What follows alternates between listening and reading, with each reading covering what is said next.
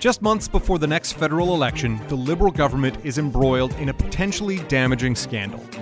This one surrounds a major Canadian company, SNC-Lavalin, that is facing charges related to business dealings in Libya and whether the Prime Minister's office applied political pressure on then Justice Minister Jody Wilson-Raybould to order federal prosecutors to expedite the case in a manner that would be beneficial to the company. It sounds complicated, that's because it is. I'm Dave Breckenridge, and this is 10-3. Did you know all of our episodes are available on major podcasting platforms? Whether you prefer Apple Podcasts, Google Play, Spotify, or Stitcher, you can subscribe and get this show right in your feed if you haven't done so already.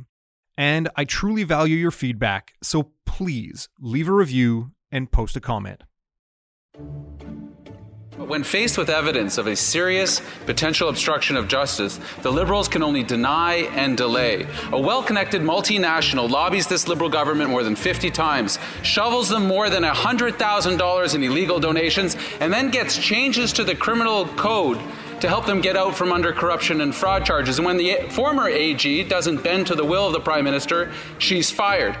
It's quite clear that we are seeing the beginnings of a cover-up here. The former Attorney General prided herself on speaking truth to power. She spoke truth to power behind closed doors, and the Prime Minister fired her. Last night, I accepted Jody Wilson-Raybould's resignation from Cabinet.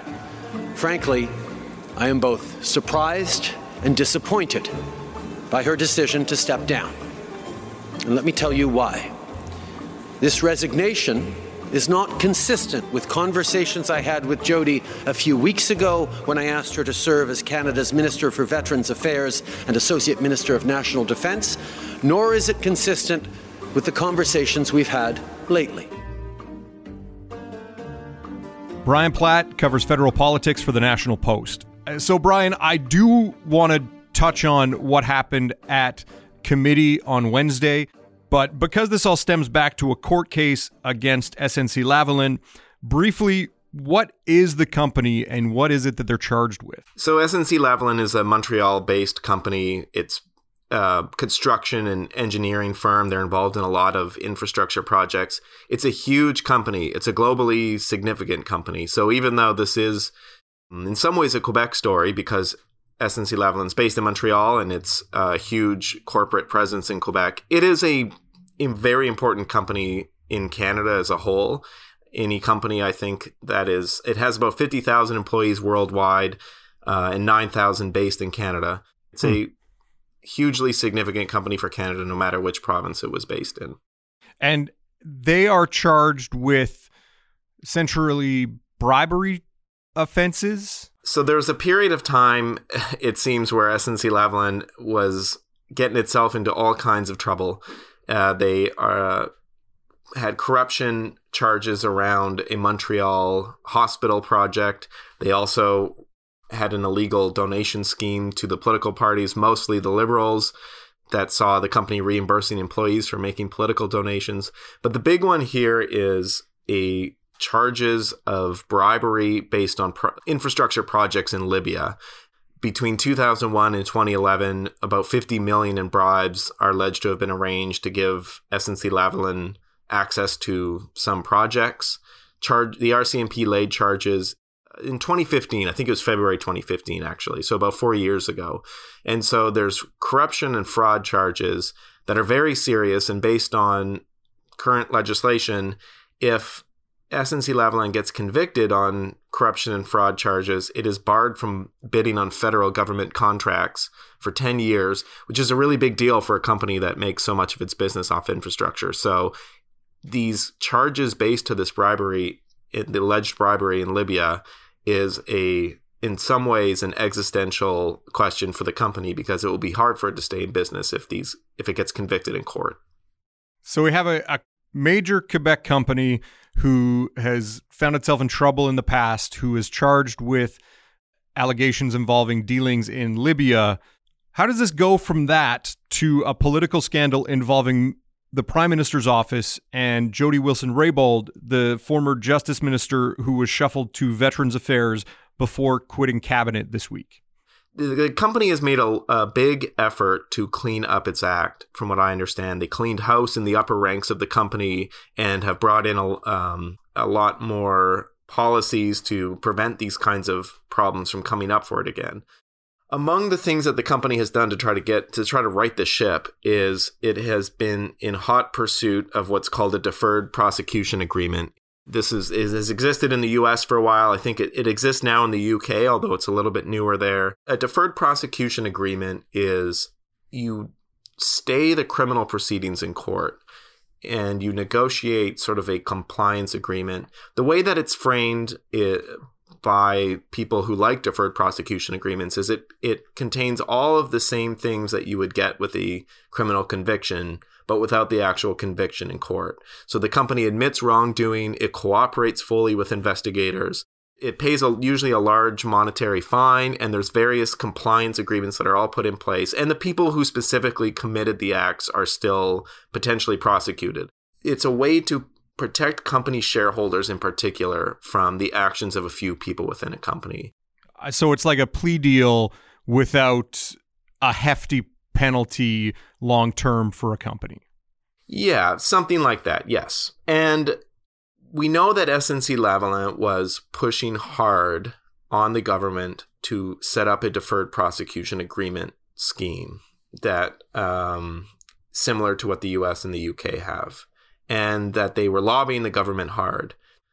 There was a short consultation that happened in the fall of 2017, and then in Canada now it's called, the specific phrase that we use for it is a remediation agreement, and we put the government in its budget bill, a massive omnibus budget bill, which the Trudeau Liberals had run on saying they weren't going to do big omnibus bills anymore, and that is a promise they have not stuck by. They argue these are all budget-related matters, but nobody really buys that. In the middle of this budget bill that was tabled in the spring of 2018, they inserted a remediation agreement process. And so that was not debated on its own as a piece of legislation. It was debated in the middle of a bill that is hundreds of pages long, deals with all kinds of different budget matters. And oh yeah, there's a remediation agreement scheme in there that contains what SNC-Lavalin in particular had been really wanting Canada to bring in as an option. So that was debated in Parliament and did not get much attention. It did get brought up in parliamentary committee. There were some questions asked about it, but because it was in the middle of this giant budget bill, it did not really get a lot of attention, not as much attention as it really should have. And that budget bill was passed in June 2018, so less than a year ago. So to bring it up to where we're at now, those remediation agreements took effect in September, which means that once they take effect, a company can then try to negotiate one of these with a prosecutor and avoid the criminal charges. What we know from court documents is that SNC-Lavalin started these negotiations, actually even while the bill was still before Parliament. In April, they started negotiating with SNC-Lavalin saying, okay, we know this is coming, so can we start to talk about this? Once the remediation agreements took effect in September, SNC-Lavalin could move forward. But in order to do so, they needed the public prosecution office, the federal prosecutors that were leading the court case, would have to invite them to start negotiating one. And everything seemed like it was on track for SNC-Lavalin. It seemed like they were expecting this to happen. And they were shocked in October when the head of the Public Prosecution Service informed them, actually, we're not going to negotiate one of these with you. You are still going to have to face these criminal charges. And that set off a bunch of events that seem to have led to this political crisis.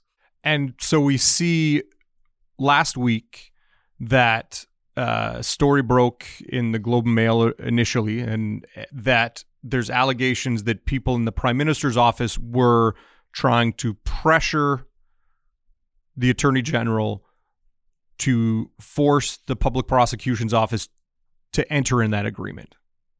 Yes, that is what the Globe and Mail alleges based on confidential sources in a story published last week. And so Jody Wilson-Raybould was appointed Justice Minister and Attorney General right when the Trudeau government took power in November 2015. But in January, in what was quite a surprising move, she was shuffled out of that position and pretty substantially demoted to Veterans Affairs, which does important work, but it is not nearly of the stature and importance of being the Attorney General and Justice Minister in Cabinet. It's a big deal when a Justice Minister gets demoted like that. And it was kind of a mystery, and added on to the mystery was the fact that Jody Wilson-Raybould, after being moved out of the Justice Minister portfolio, published this letter that defended her record, but also brought up all these points of principle that sure made it seem that she had been in a battle with the government on a couple of issues. She's very pointedly defended the idea that the Attorney General needs to be independent from politics. And so now we potentially get a sense of where that letter came from, because the Globe and Mail report says that Wilson-Raybould had pressure put on her by somebody in the Prime Minister's office. They did not name any names. We have some idea potentially of who that might be, but no names were included in the Globe and Mail report. We just know that somebody was apparently pressuring Jody Wilson-Raybould. And if that's the case, it violates a long-standing constitutional principle that the Attorney General does not get pressured on criminal cases like this. The fact that she got shuffled out of the portfolio in January and replaced not only with a new Justice Minister, David Lametti, who he's a former McGill Law professor. People have very high opinions of him. He is also based in a Montreal riding. The fact that she was shuffled out of the portfolio and replaced with a new Justice Minister based in Montreal, and the fact that she had published a letter defending the idea that Attorney Generals need to be kept independent from politics, it sure makes all of this look like there's a lot of smoke here. A lot of smoke that sure makes it seem like there's a fire, and Justin Trudeau has been under siege ever since this story was published.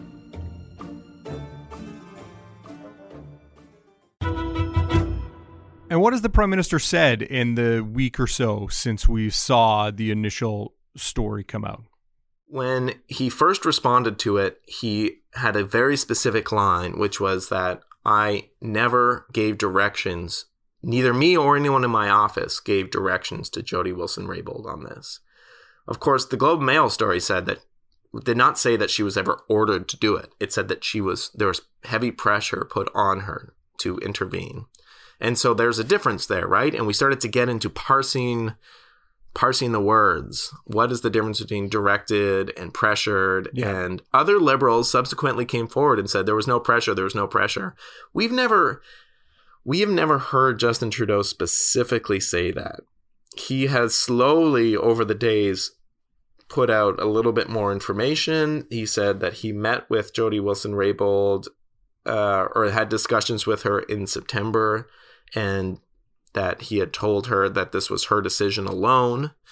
And we also know that Jody Wilson-Raybould had approached, we are told, Gerald Butts, who is one of Trudeau's top political aides, and that Butts had, according to what we were told by the Prime Minister's office, told her she needs to go talk to other senior public servants about this, so to keep politics out of it. But we have never heard Trudeau specifically come out and say, nobody in my office ever put pressure on Jody Wilson-Raybould to intervene in this criminal proceeding.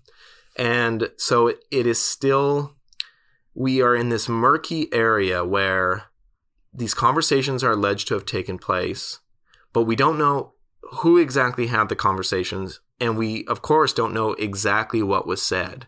Is it possible that there was a legitimate conversation happening about what public interest considerations you might want to consider? Which is, it is fine for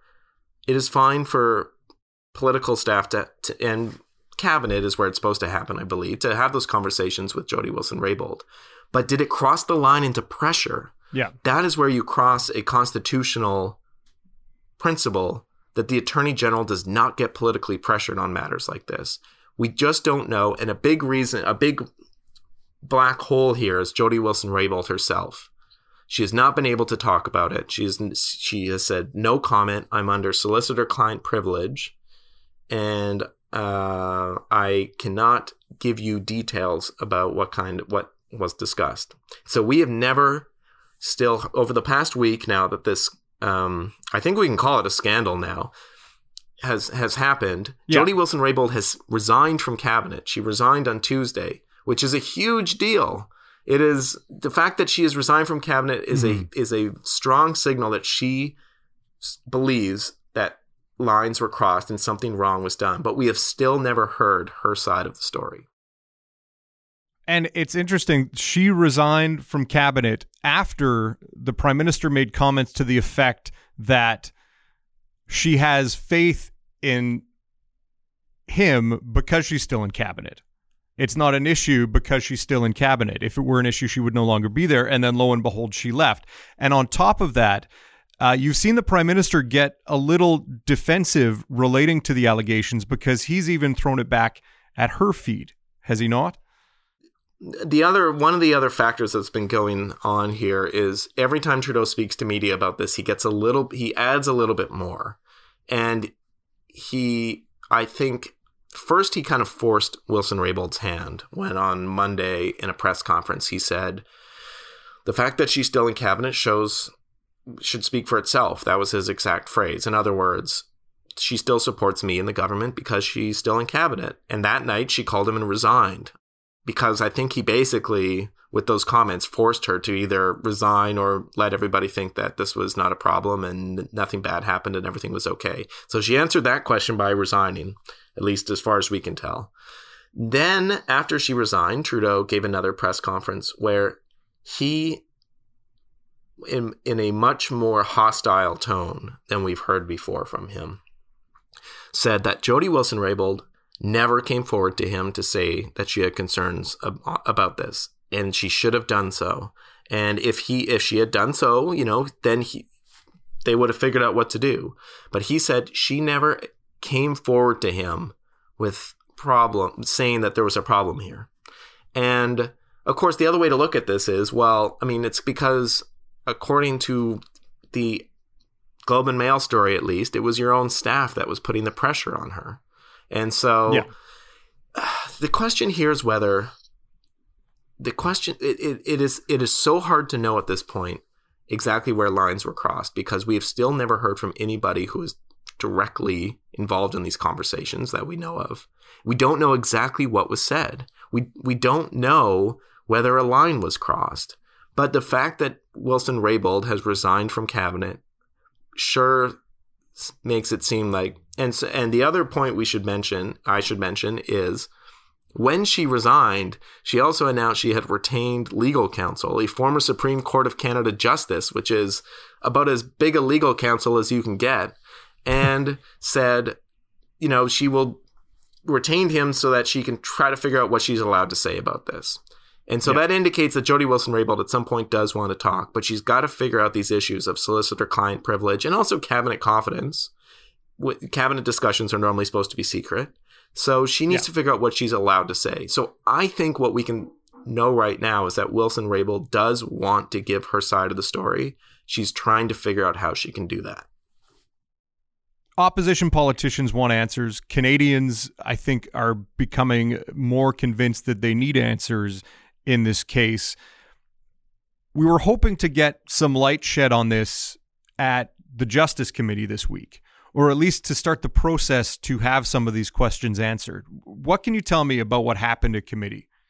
The Justice Committee, the opposition members, as you would expect, feel that they need to use their powers such as they have to try to get some answers on this. So they forced an emergency meeting, and they were planning to bring a motion that would look into all of this, and in particular call on 9 witnesses to come and testify at committee.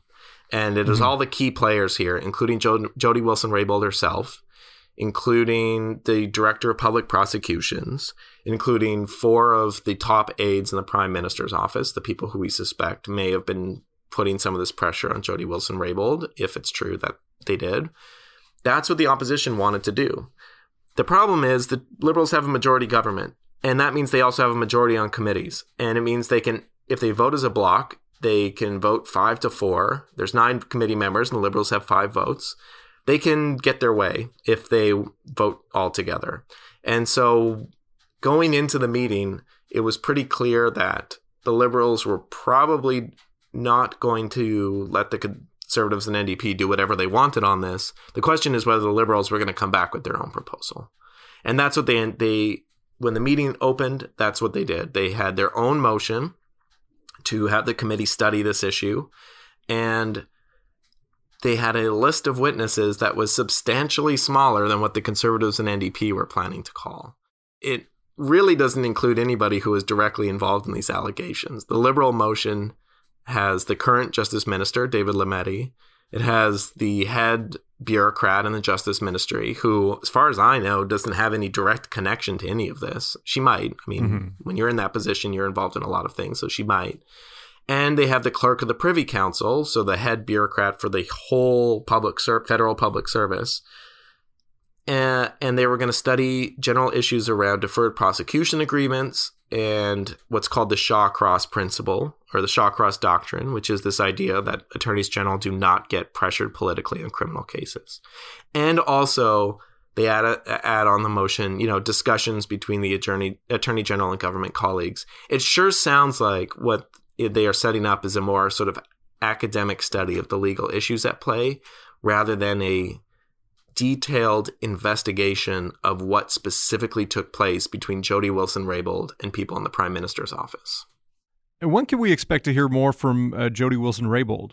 That seems to depend on how quickly she gets clear legal advice on what she's safe to do. There's all kinds of nuances here around solicitor-client privilege. One of them is that Trudeau has already taken his own prerogative to describe some of the meetings and to describe some of the discussions he had with Wilson-Raybould about this. He says that back in September, they talked about it and Trudeau assured her it was her decision alone. Well, when the client talks about things that are covered by solicitor-client privilege, you would think that might waive the privilege.